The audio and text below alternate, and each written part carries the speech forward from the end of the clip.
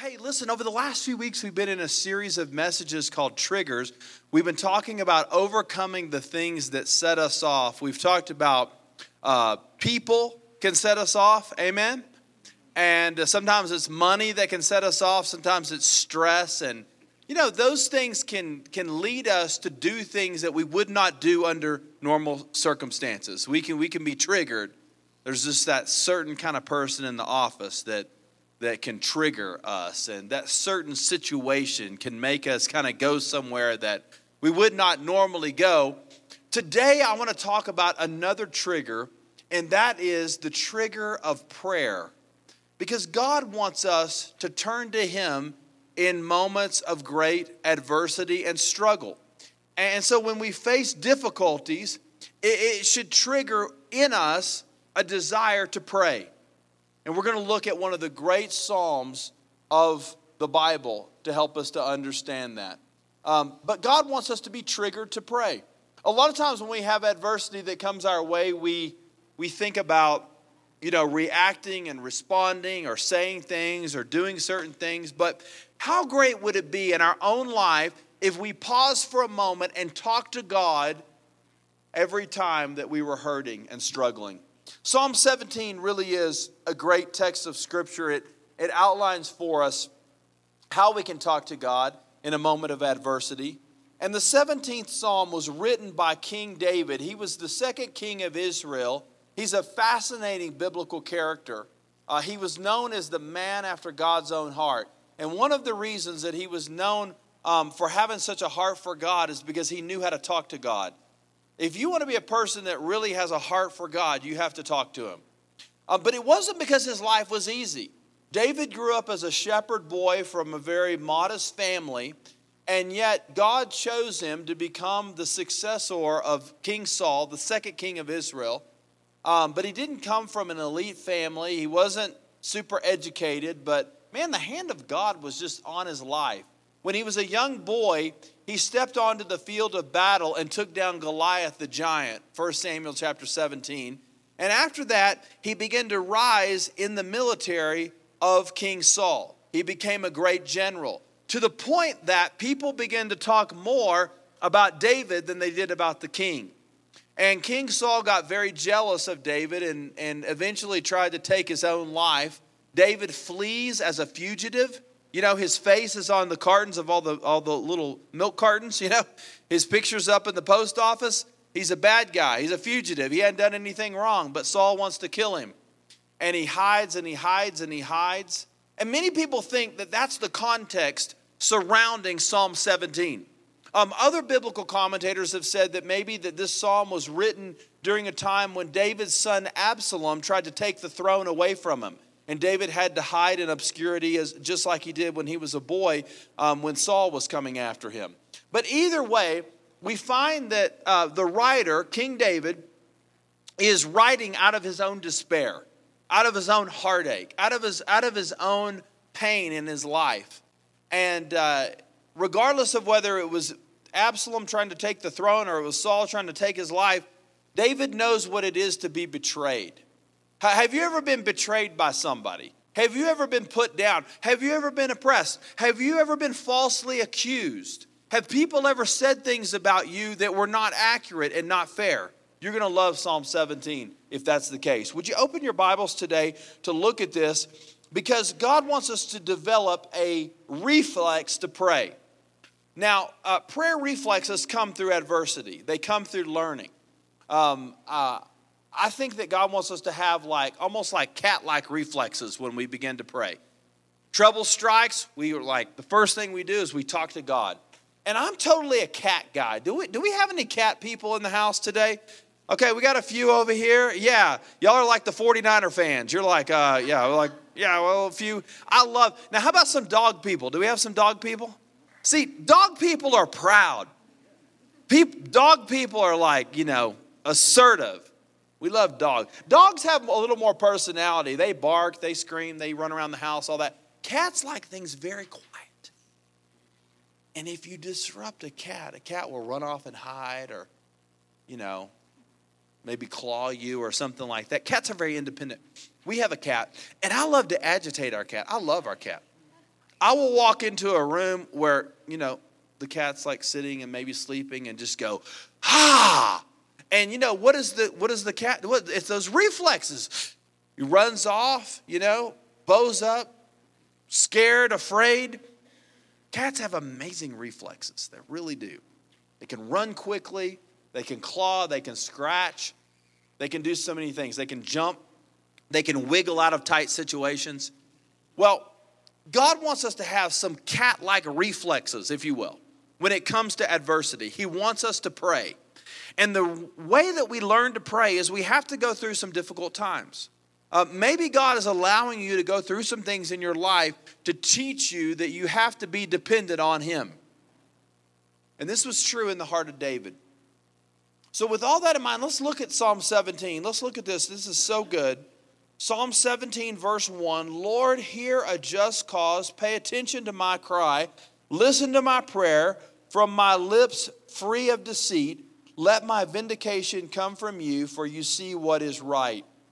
You have tested my heart. You have examined me at night. You have tried me and found nothing evil. I have determined that my mouth will not sin. Concerning what people do, by the words from your lips, I have avoided the ways of the violent. My steps are on your path. My feet have not slipped. David begins by praying this: God, search my heart. God, search me. Search me. And he says, God, I haven't done anything wrong. Now, when you read this, it kind of sounds maybe like just a little arrogant, like, come on, David, you haven't done anything wrong. I don't think David is saying that he's never sinned. He's just saying that in this particular situation, that he has done nothing wrong. He's been accused. He's been falsely accused of something that he did not do. And he's saying, God, search me. Look at my motivations. Look at the words of my lips. Look at my actions. I have not done to others what they have done to me. Amen? Listen, you don't have to treat people the way that people sometimes treat you. You can rise above that. And David says, Lord, just search me. See if there's anything in me that's not right. David is using the language of a courtroom. His critics are bringing heavy accusation. He's a defendant who has been falsely accused. His enemies are prosecuting him in the court of public opinion. And he wants to be acquitted in the highest court of all, and that is the court of God. People are slandering him. People are challenging him. His adversaries are coming after him. His faith is challenged. His life is threatened. And yet in all that, he says, God, search my heart. What a great prayer. Listen, when people are accusing you, a great beginning. Lord, is there something in me that's not right? Lord, could I change something? Lord, have I caused this accusation? Have I done even something small? Oh, that's a scary prayer. Most people don't want to pray, God, show me what I've done wrong. Amen? I mean, most of the time it's like, Lord, please don't reveal to me, okay, all that I've done. Please, I don't really want to see what it is. But what's beautiful is when God does show us some things that are wrong in our life, we can make changes. Amen? That's good, isn't it? And so we have a lot to gain and a lot to benefit from seeing kind of what he's saying about our own lives and in our own heart. And it lets us get our heart fully in tune with God and in accordance with his will. But there's always a story behind the story.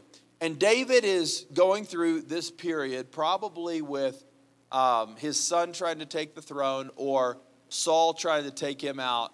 And David's thinking, Saul, I did nothing but serve you. I mean, I was your general. I was loyal to you. Your best friend was your son was my best friend, Jonathan. I mean, come on, man. What have I done to dishonor you and to displease you? But yet, at the same time, the accusations are coming. The rumor mill is being stirred. And he says, God, just search me. Here's a few questions to ask when adversity strikes us. Are we doing things that God has asked us to do? That's a good question. Are we being selfish? It's not wrong to pray for ourselves. but our prayer should not be dripping with self-interest. Okay? David's saying, man, God, just protect me. I think this is a great prayer right here. And David does not being selfish. But it's a great model for us, isn't it? Is there something we should make right? Are my priorities in order? We ought to just do a little self-evaluation when we go through some hard times. David says, God, I've thought about it. I have prayed about it. I have analyzed it. And the bad guys are coming. And there's no rationale. There's no reason. God, just search my heart. Search my heart. In verse 5, he kind of wraps up this little section and he says this. My steps are on your path. My feet have not slipped. It's almost like David is saying, God, you have held my hand like a child holding on to the hand of a parent or a grandparent. David knew his need, and he knew that he needed the Lord to hold on to him. And we ought to pray that when we go through adversity. God, hold my hand. Don't let me lose my mind. Don't let me lose my faith. Don't let me slip off of the path. God, hold on to me. He transitions and he begins to pray not just that God would search him, but that God would hear him. Look at verse 6. I call you, God, because you will answer me. Listen closely to me and hear what I say.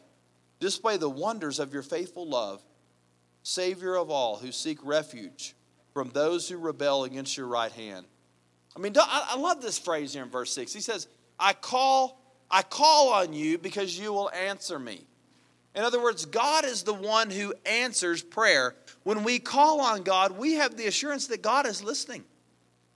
I remember when I was in high school, there was a girl that I liked a lot. I used to call her I wanted to ask her out on a date, and she would never call me back. You know? How many of you know that's kind of discouraging, right? And I lost interest, you know? I was like, I'm going to at least ask somebody on a date that will talk to me at least, you know? Somebody who will take the call. When you know that somebody will talk to you, and furthermore, somebody who is eager to talk to you, it makes you want to call more often, does it not? David's saying, man, listen. Lord, I love to pray because I know that you are always ready to take my call. You don't send me to voicemail. You don't screen the call. Lord, you pick up the phone, you answer. When I call, you answer. Gina and I's parents are both retired, and they love to take our calls. You know, I think when you get retired, sometimes you don't have as much to do, and when we call, man, they are always eager to speak. Always. When the grandkids call, oh my goodness, it's like the world has come to a screeching halt until that phone call is over. It's an awesome thing. And so it's fun to call because you know that the person that you're calling wants to talk to you. Can I just encourage you today? When you call on the Lord, God is so excited to hear from you. I mean, God is so enthusiastic that you begin to pray. And as a result of that, he wants to answer. He wants to respond. He wants to get back in touch with you. He wants to keep that conversation that's going. I called to you, and because you will answer me. I called to you, God, because you will answer.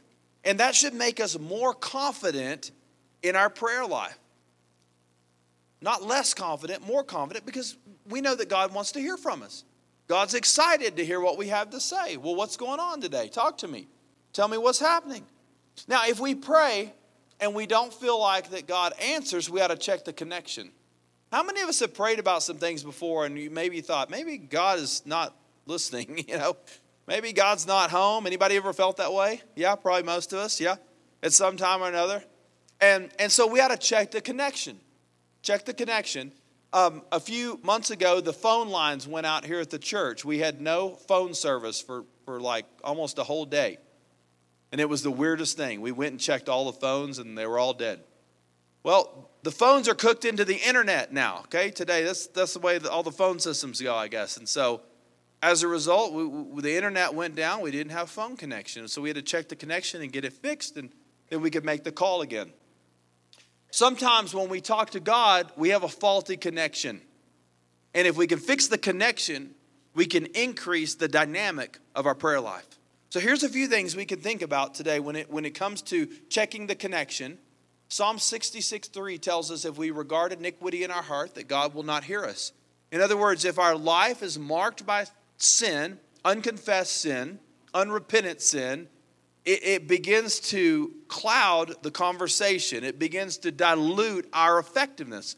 So maybe there's some things in our heart that we need to get turned over to the Lord, some changes that we need to make in our life, and as a result, it would begin to enhance our prayer life. In fact, in 1 Peter, Peter the apostle said that if a man is unkind to his wife, it will actually hinder his prayers. In other words, there's kind of like this connection between the way we live and how effective we are in communication with God. So we got to look at our own heart and say, okay, maybe there's some changes I need to make. Sometimes it's just being persistent. I mean, Jesus talked about that in Matthew chapter 7 when he said, keep on seeking, keep on asking, keep on knocking. If you really want something in your life, sometimes you got to keep talking to God. And we sometimes ask God for something one or two times and they get frustrated if it doesn't work out the way that we thought that it should have. But persistence is powerful when it comes to prayer. Stay on the mark. Praying in the will of God is also another thing. Maybe you're praying about something and the answer is no, but you think that God's not answered just because you haven't heard yes yet. But God has a will. And the more that our life gets in alignment with the will of God, the more powerful and profound our prayer life will be. David knew this, and this is why he said, God, I want to ask for your protection. I want to ask you to bless me and watch over me. 1 Peter chapter 3, verse 12 says, because the eyes of the Lord are on the righteous, and his ears are open to their requests, but the face of the Lord is against those who do evil. In other words, if we want to have a dynamic prayer life, we got to get our life straight with God. So he says, search me. He says, God, hear me. And then he says, protect me. Protect me. The largest section of this psalm is in the following verses. He begins in verse 8 by saying, protect me as the pupil of your eye. Hide me in the shadows of your wings. And the pupil of your eye, that's what the Christian Standard Bible says. But I love the NIV. The NIV says, protect me as the apple of your eye. And the apple of your eye is your pupil. So you could translate it either way. But I love that concept of the apple of your eye because it says that you are fiercely the focus of God's attention. You are the focus of God's attention, which means that God is thinking about you. The apple of someone's eye is where their focus is. It's what they love. It's what they cherish. It's what they enjoy. And here David is saying, protect me as the apple of your eye. God, I'm significant. I am valuable to you. I matter. I know that you deeply care for me, Lord. So protect me as the apple of your eye. And then he goes on, he says, hide me in the shadow of your wings. I mean, it's just like God, this image of like the mother bird wrapping her arms, her wings around those little chicks for protection and safety. And they provide safety and nurture and closeness. Shield me and protect me like that. That's what mama birds do. And that's what parents do. Parents are in the business of protecting children. Is that right? I remember when our kids were very small, 1, 2 years old. When kids go mobile, that's dangerous, isn't it? And I wanted to put both my kids on leashes because they would just run everywhere. I mean, in a parking lot, at the mall, it was like a track meet. They're just running through everywhere. You have to grab them. You got to leash them up, man. They'll run off. You got to protect them. You got to watch over them. Kids get a little bit bigger, you still have to kind of guide and direct them. Sometimes kids aren't paying attention. A few years ago, though, we lived on a busy street, and Zane fell and he skinned his knee, and his sister, Bryn, ran in the house and said, Mom, you need to come check on Zane. He's hurt his knee and he's laying in the street. You know? And so Gina ran outside and he had on like a dark t-shirt and dark pair of shorts. And he was just laying spread eagle in the middle of the street. And really it wasn't because his knee was hurt that bad. He was just, he did skin his knee, but he was just taking a break.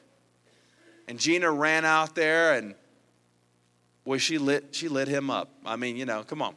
We don't lay in the middle of the street. That's the danger zone, right? Well, I skinned my knee, Mom. Yeah, there's a lot of cars coming through here that aren't looking. And she swooped in and protected him and watched over him and helped him get out of the street. Well, I kind of think in a spiritual sense, that's the way that God protects us. When we're doing silly things, when we're kind of off feeling sorry for ourselves, when we're kind of going our own direction, God puts his wings around us to protect us. You may feel exposed today. You may feel vulnerable, but know this, that God wants to protect you. You're not alone. Did you know that God can protect you more than anybody else in all the world? I mean, God can protect you even more than yourself. He's amazing. David says, God, I need your protection. I can't do this anymore. Lord, I need some help. Wrap those wings around me, Lord. Wrap them around me. Hide me in the shadow of your wings. You see, big prayers always start with big problems. Big problems. Maybe you came to church today thinking about your big problems. Big problems. Big problems are an opportunity for big prayers. Maybe God's just letting you go through some things today to show you how much you need God, how much you're dependent on him, how much you're reliant on him. We don't really see our need for God when everything's going well. We think we kind of got it.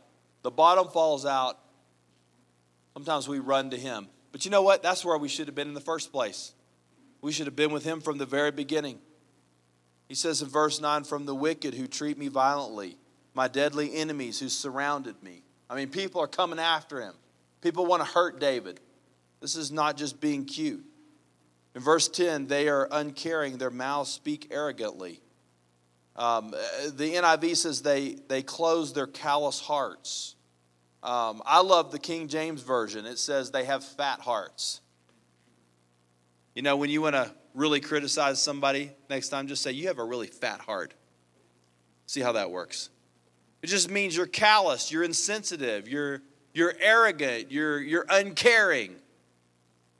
And these are the oppressors of David. They have these fat hearts, man. They got these uncaring mouths. They speak with arrogance.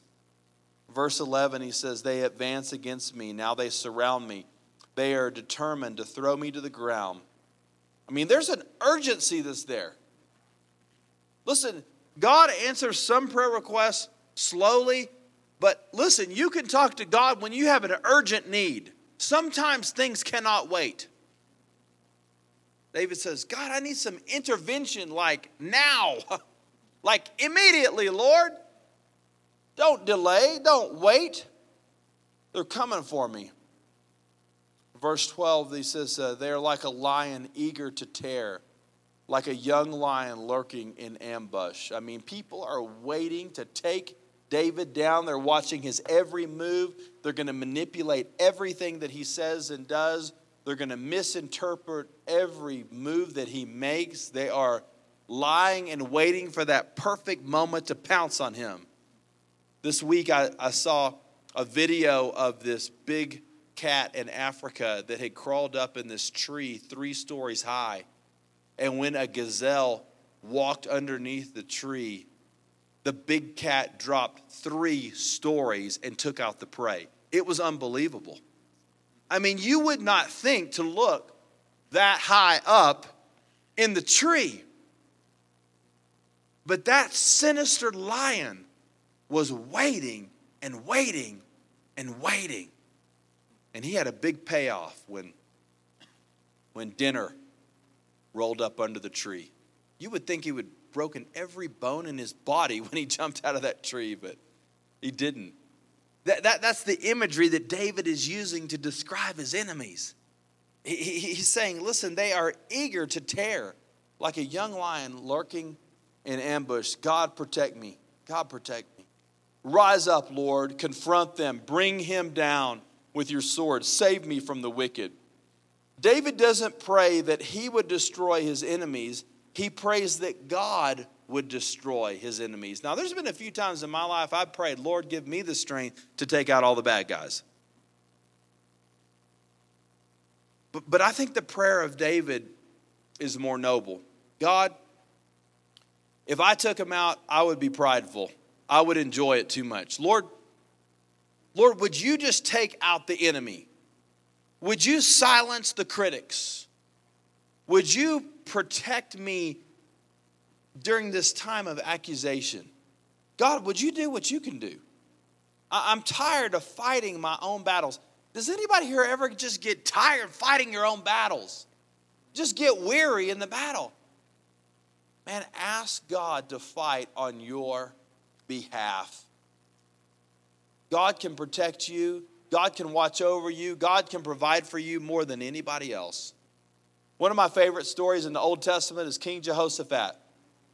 He's the king of Judah. The three rival nations around him have ganged up against him. I mean, this is not just one opponent. This is like three countries. They're coming for him. Jehoshaphat's outnumbered. He's outmanned. There's nothing he can do. And the army brings the report, hey, they're coming for us. It's going to be bad. Jehoshaphat goes to the Lord. God, what do we need to do? And this is the response here in 2 Chronicles 20, verse 17. You do not have to fight this battle. Position yourself, stand still, and see the salvation of the Lord. He is with you. Judah and Jerusalem, do not be afraid or discouraged. Tomorrow go out and face them, for the Lord is with you. Now, what an odd thing for the Lord to say, be still. I mean, you're going to go out on the battlefield and you're going to just be still and I'm going to take care of it. When we are stressed, many times we get hyperactive. We start doing more stuff. God says, just be still. In fact, if you read the story, part of the stillness is they sent out the worship team. They sent out a choir before the armies of the Lord. So the band begins to play, and all the enemies are scattered, and they turn on each other, and the nation of Judah is vindicated. It's an amazing story. It was a victory that only God could take credit for. Nobody else could say they did anything. I don't know about you, but if I go into a battle, I don't think that I would want to have the worship team with me. I mean, skinny jeans, man buns, Bible verse tattoos, whatever it may be. Not the first guys I'm going to pick. But the worshipers went before him. Listen, when you're overwhelmed, sometimes the greatest thing you can do is be still and worship. And let God act. And let God protect you. And let God take care of you. And let him watch over you.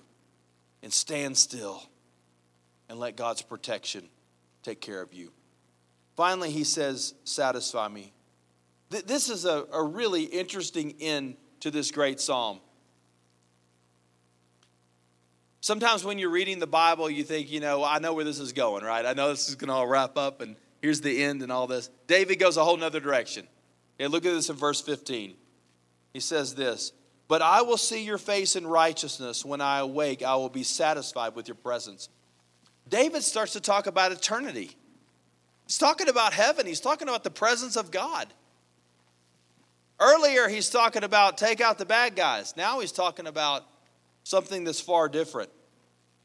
There's a physical deliverance. There's also a spiritual deliverance. And the spiritual deliverance is to be in the presence of the Lord. In fact, another scripture tells us to be absent in the body is to be present with the Lord. And David looks forward to the time he's going to spend eternity with God. He's like, I'm going to be satisfied.